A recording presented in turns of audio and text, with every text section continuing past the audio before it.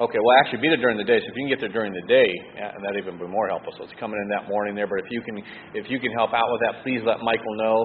That is this Tuesday. There we'll have the chipper there to get all those piles from all those trees we took down. So that's going to be taking place. But I certainly appreciate him. It's good to have them back here, and good to see them. I appreciate such a faithful man over the years, and I appreciate his willing heart to head out to Uniclete. Anyhow, have Michael come. Why don't you come and preach, brother?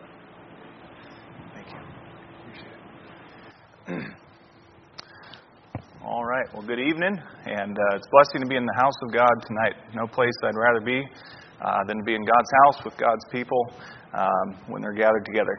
And so we're excited to be back. Give a short testimony I think last Sunday night about our travels a little bit. There's many things I could say. We're excited to get back, though. We had great meetings at churches. We were in a new church every week, pretty much, all across many of the states, from West Coast to East Coast, and met a lot of committed Christians, a lot of some struggling churches, but committed Christians, and that was encouraging to see that there are many. We're not the only ones, and there are still people, there are still churches sending missionaries, still serving faithfully in their local churches, soul winning, and that's always encouragement. Now we are back for the summer. We are in the process of getting ready to go to Uniclete this coming. Probably going to be actually October by the time we get really full time out there. Things have been developing over the last since about February. Brother Pat McCoy, who's been out there for 15 plus years, starting that work. Our plan was to work with him over the next couple years until the Lord showed us exactly where to go. It is looking like they are going to be leaving Uniclete in the near future, and so he asked us, of course, if we would step in and take over that ministry full time, and so that's what we have had peace about. We talked to Pastor McGovern, and we're excited. I believe the Lord, as we've seen it all unfold, we've seen the Lord's hand just working. First time I went to Uniclete was 2006, I believe. A few of you guys were out there building the addition onto the church. It was just a house where the McCoys lived, and we added about, 20-foot by 12-foot wide addition for the church. And so it's neat to see how the Lord allowed me to be part of that back then, and then now even the Lord's been developing it and having us go out there and take over that work. And so pray for us. We're excited about it, but there's a lot to do in the meantime to get ready. We are still praying about some support coming in still. We're definitely up to about 60-65%, so that's a blessing. A lot of support coming in. I pray that continues. We do have a lot of churches that are praying about starting supporting us, so that's a blessing. But we just covet your prayers. We look forward to this summer. The camp ministry will be a part of that this year, at least another year in the capacity of camp director, and then as the Lord leads throughout the next years. Now, I did want to mention, because many of you all prayed for us, supported us through the time of the motorhome accident, and I'll just update you a little bit on that. But February 3rd, was an eventful day in our lives. We were leaving Gulfport, Mississippi. We were going west. We were going to go all the way through Louisiana in one day, spend that night in Baytown, Texas, and we had no plans of stopping in Louisiana. That morning we got up. Everything went very smoothly that morning. That should be an indication. If your morning goes smoothly, you better look out because something's about to happen. But that morning we got in gas. We headed down the highway, and I think it was about 1:30 in the afternoon. We were crossing over I-55. We're on I-12 in Louisiana, heading over I-55, and it was raining a little bit. The roads were a little bit wet. I had a semi-trailer on my left.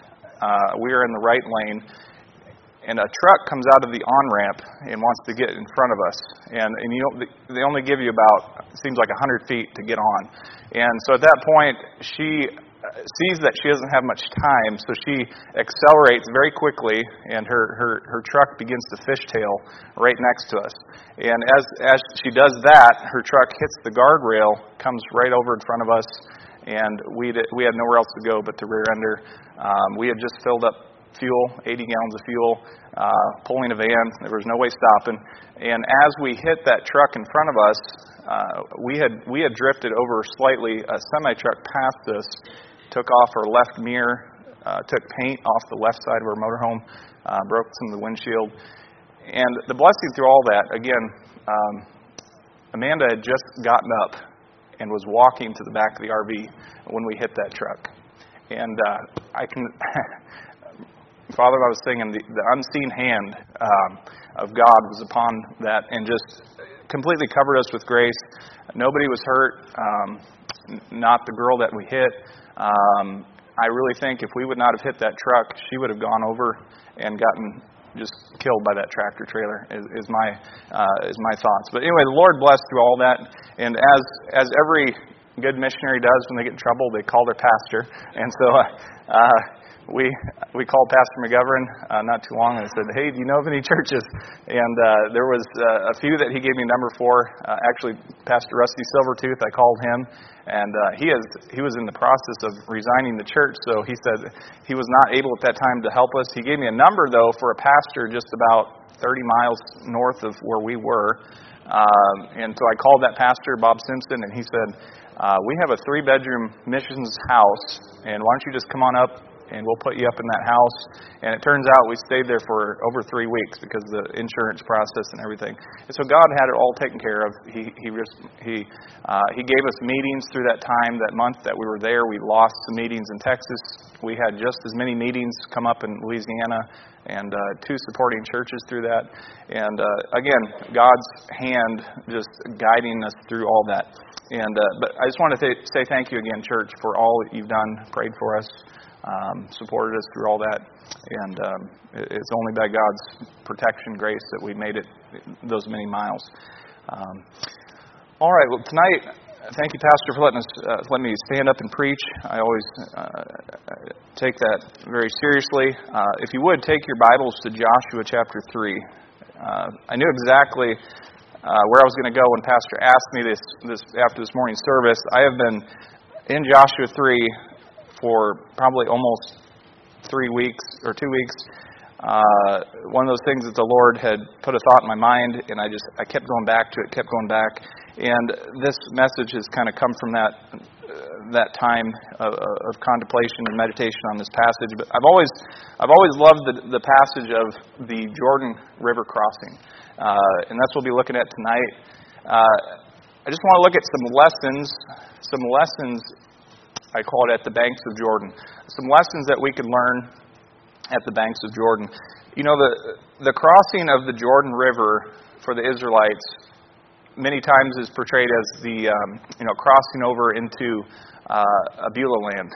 We hear a lot of songs and talking about going from this life to the next life.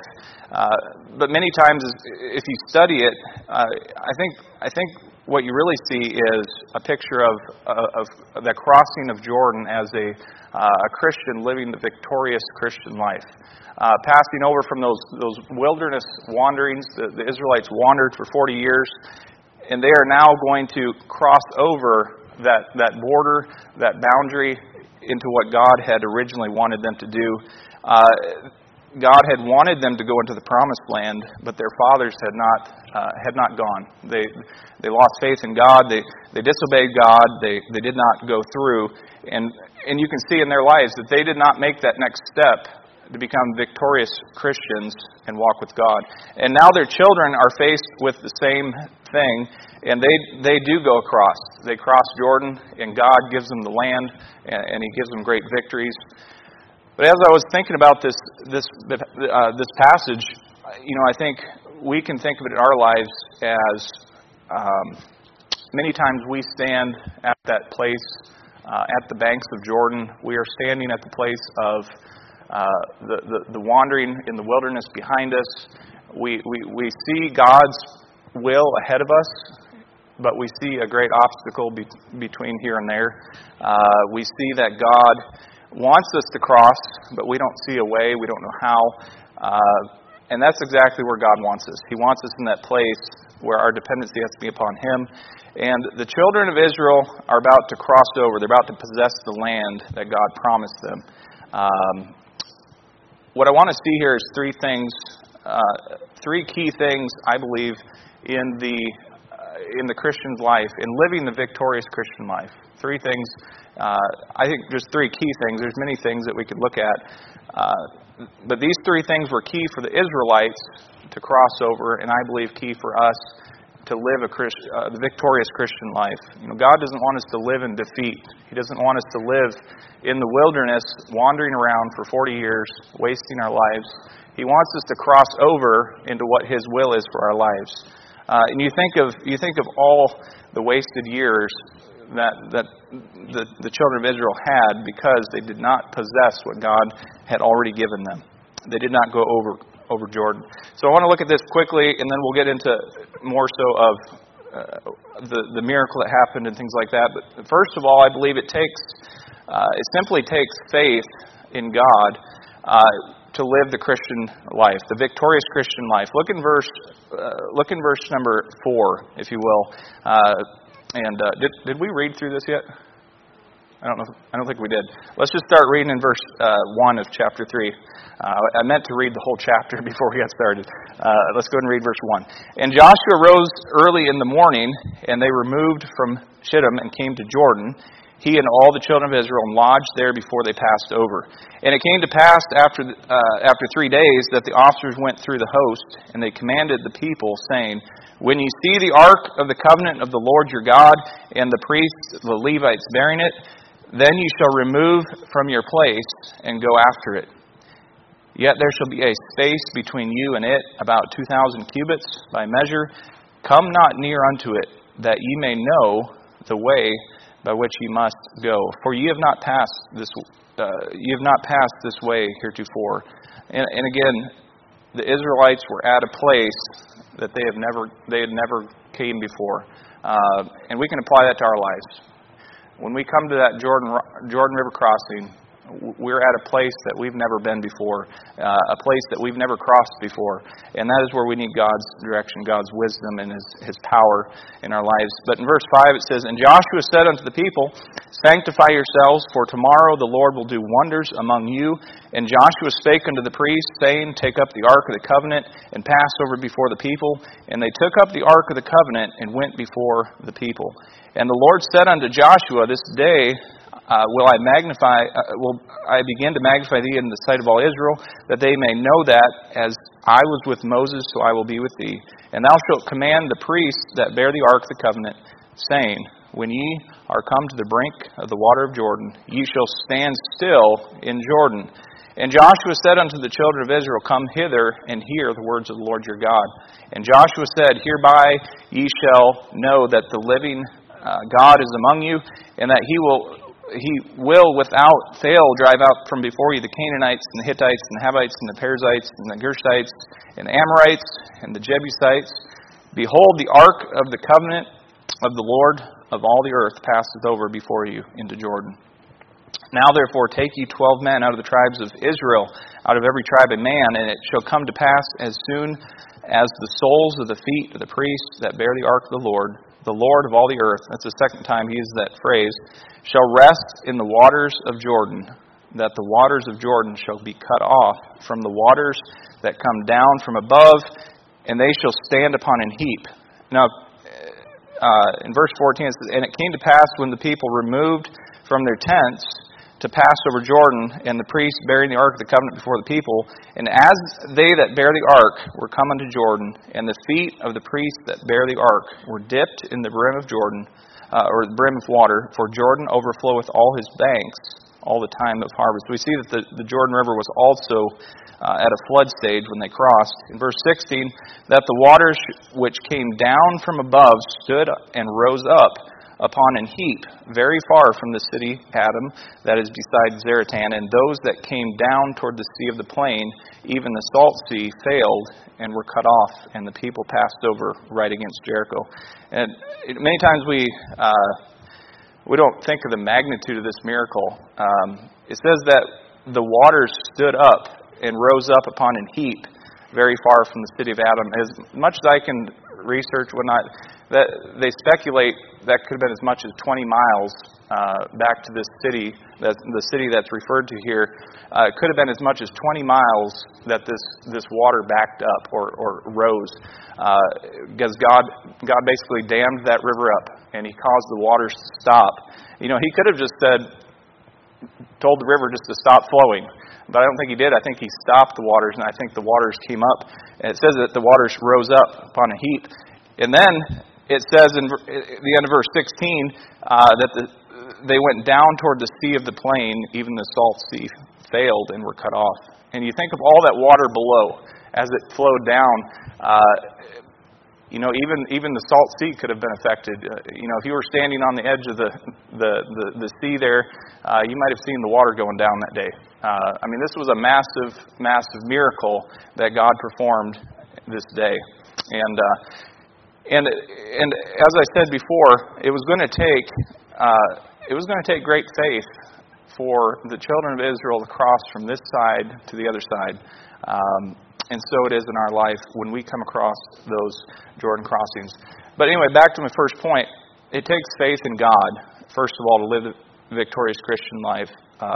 We know that Hebrews 11:6, I'll turn there because I don't want to misquote it. We know that Hebrews 11:6 says, "But without faith it is impossible to please Him.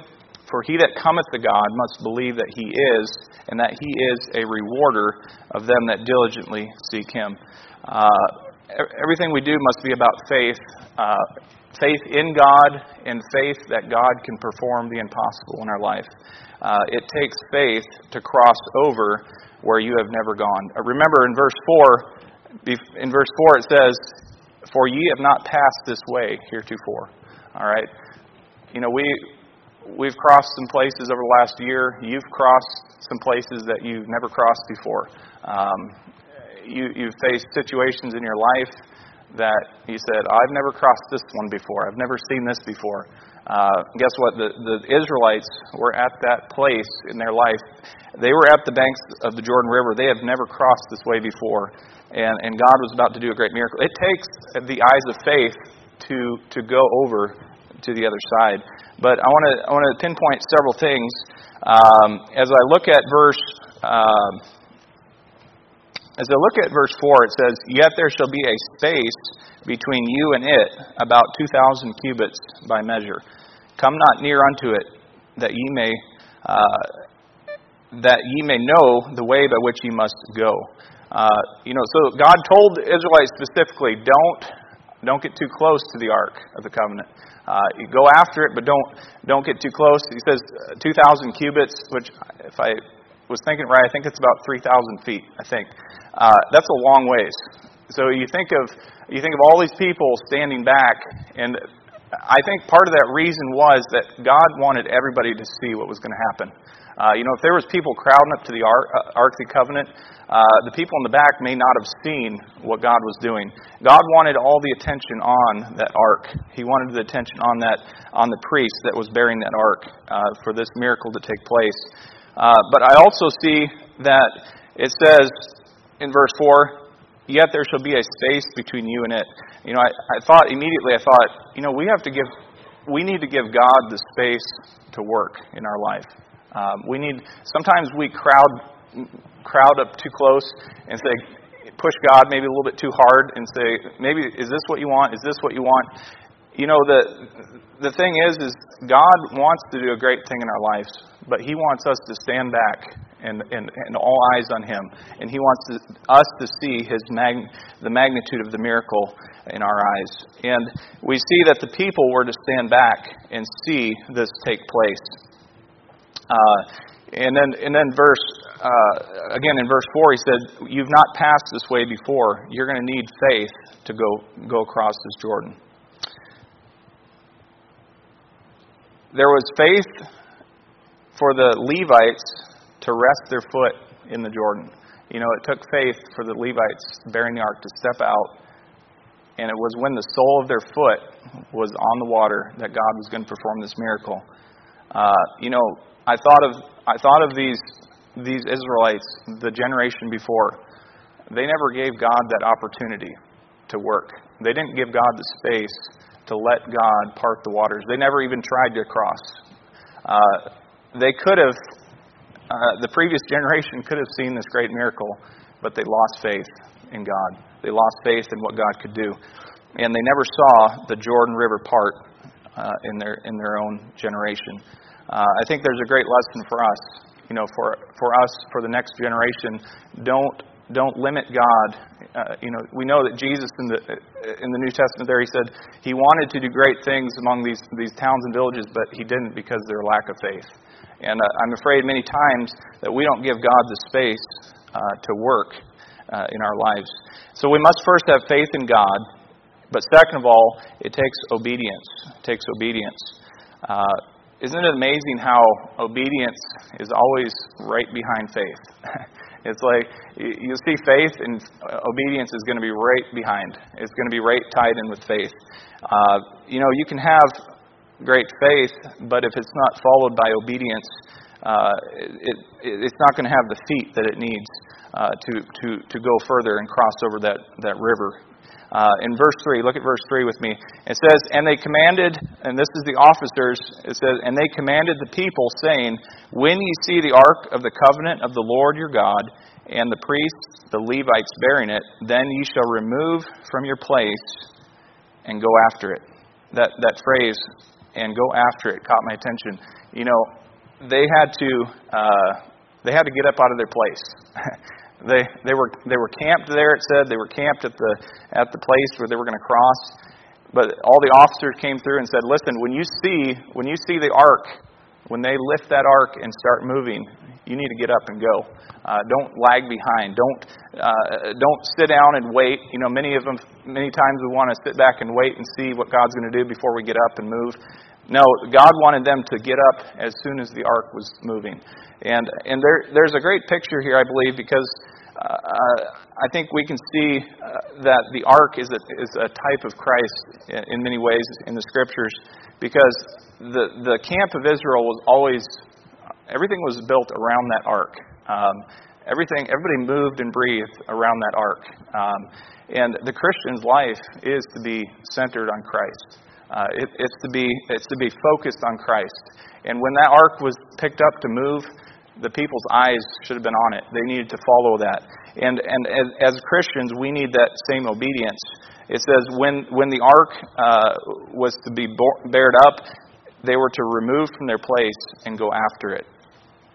Listen, we need the obedience when God says to get up and go, to get up and go. We need the obedience when we look into God's Word and God says, do this and this. We need to be able to get up and go and put feet to our faith that God has given us.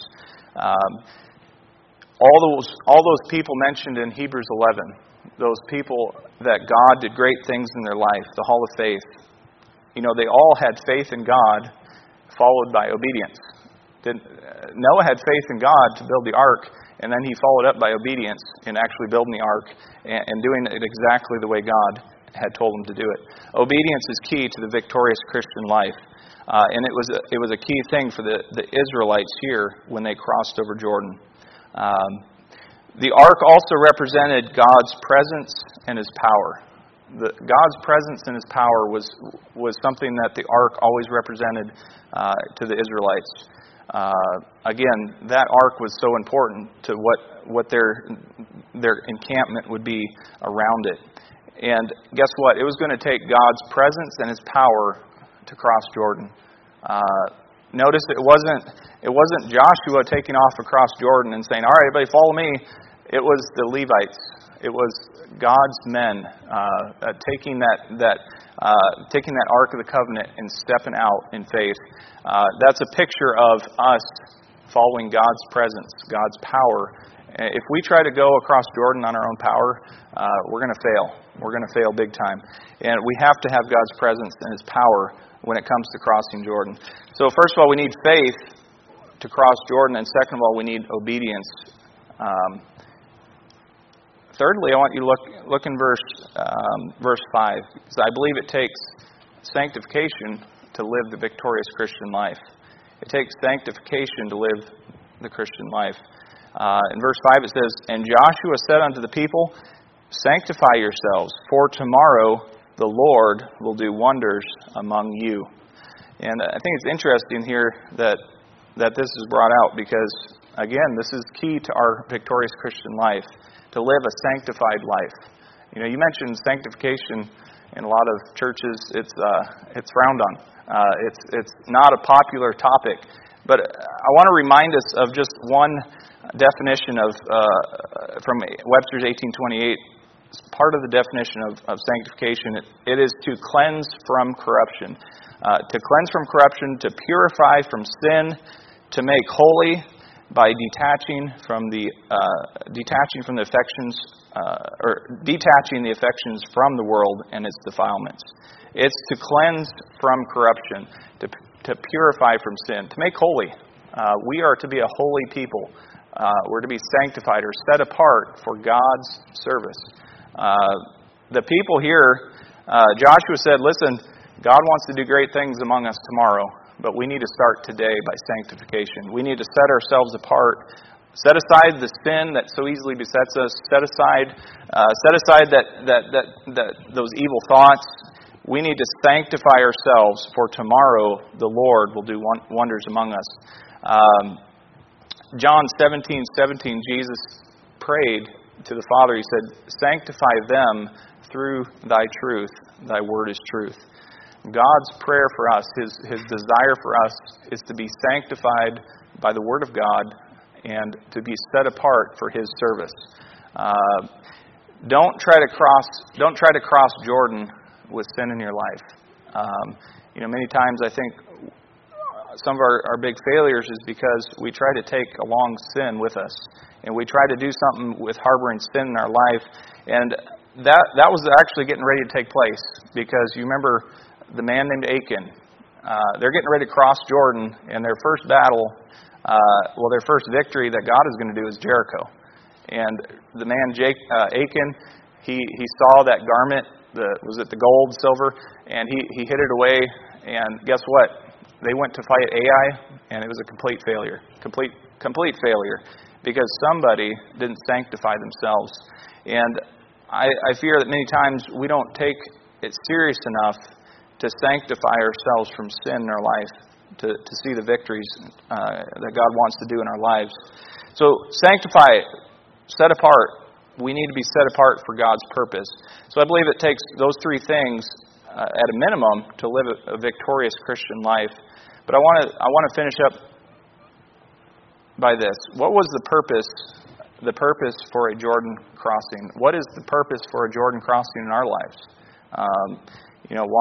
Why do we come across these obstacles in our life? And number one, I believe it is because, look in verse 7, it affirms God's man. It affirms God's man. In verse 7 it says, "And the Lord said unto Joshua, This day will I begin to magnify thee in the sight of all Israel, that they may know that as I was with Moses, so I will be with thee." The people needed to believe in Joshua, in the sense that God put Joshua there for them. God has always had His man for His purpose, for His certain time, and it's so important that God affirmed that through this event that was about to take place. And one of the reasons for this Jordan crossing was that God was going to affirm that Joshua was the man. Joshua was the man. Joshua was already a man of faith, because he had crossed before. He was one of the spies that went into Jericho and into the Promised Land. But the people needed to believe that he was the man. And second of all, it confirms God's presence. Look in verse 10. "And Joshua said, Hereby ye shall know that the living God is among you, and that He will without fail drive out from before you the Canaanites, and the Hittites, and the Havites, and the Perizzites, and the Gershites, and the rest of the ites." And so God wanted to confirm to them that day that He was among them. And I want to say to you, church family, God wants to confirm His presence with us today. He wants us to know that His presence is real. He wants us to know that He is not going to leave us or forsake us. But it's going to take some faith, obedience, sanctification to cross that Jordan. And number 3, And lastly, it establishes a memorial for the next generation. And when Brother Butler gave his testimony tonight, I was thinking about this, and it's Memorial Day. You remember the story here as you go into chapter 4. In fact, look at chapter 4, verse 6 and 7.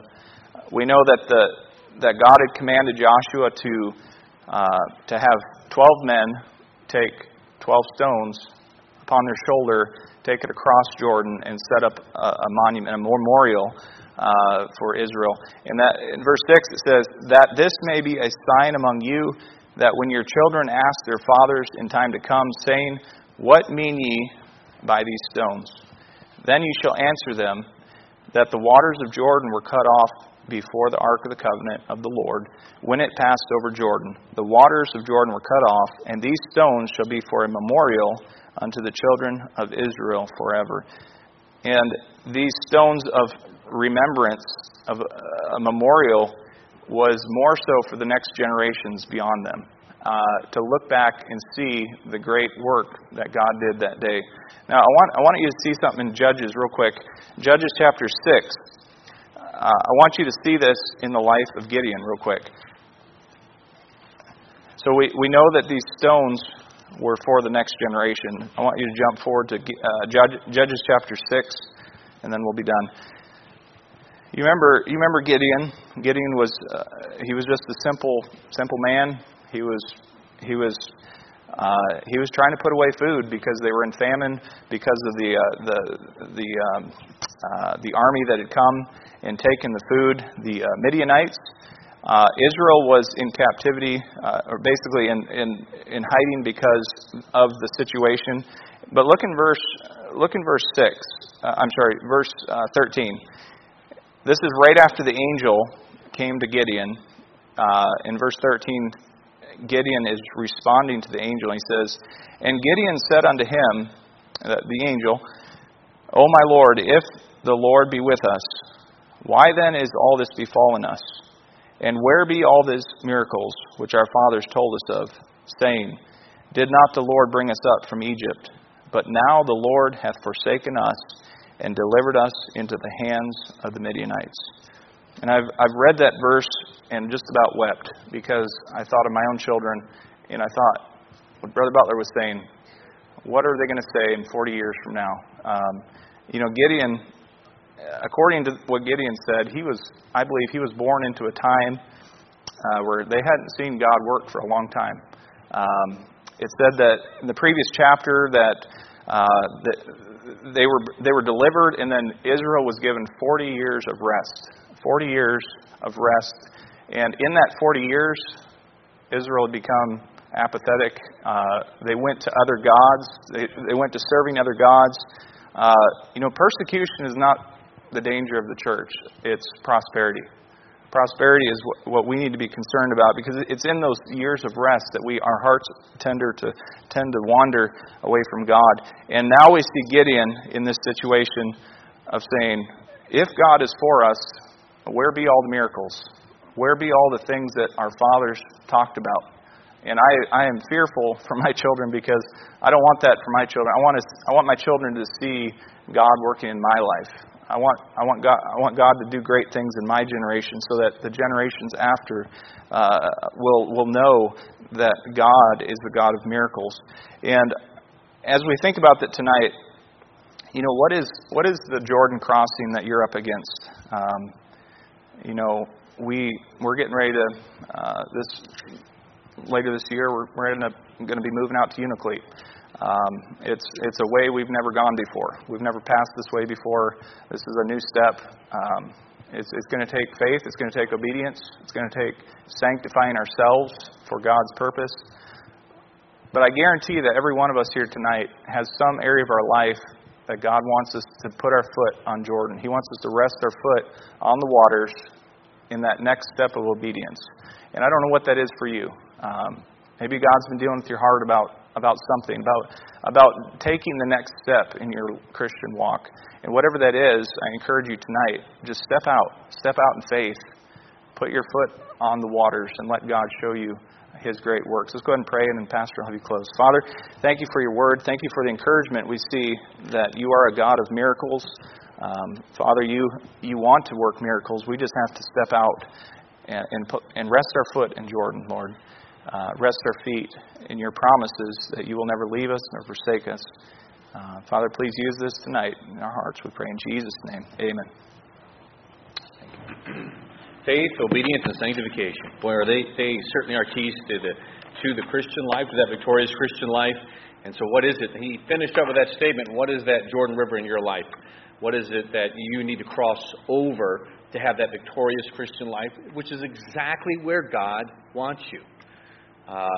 And it takes faith. You can see with Gideon when he continues on. If he continued on there when Gideon had made that statement, the Lord was going to let him know. He almost gave the same statement that he gives to Joshua.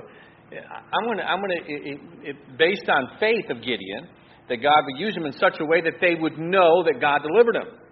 And that's where God, of course, takes it down to just 300 men that he's going to use to deliver them out of the hand of the Midianites so that they would know God did this. And by the way, have those times in your family where your children can see. This is what God did. Not what we did, not what you did, but this is what God did. Have those memorials set up so that they can see, listen, God is real. This isn't abstract. This just isn't just a Sunday religion that we have, but that it's all about God, and God will honor that. So what is that Jordan in your life? Which is it? What? And again, it's going to take that faith. It's going to take obedience. And you made a great statement. Don't bring the sin with you. It's just not going to work. You'll find those waters crumbling around you pretty quick. And I appreciate that. All right, let's all stand to our feet. If the Lord worked on your heart, we certainly want you to come and pray. Page number 571. Turn to page 571. If you need to come and pray, you come and pray.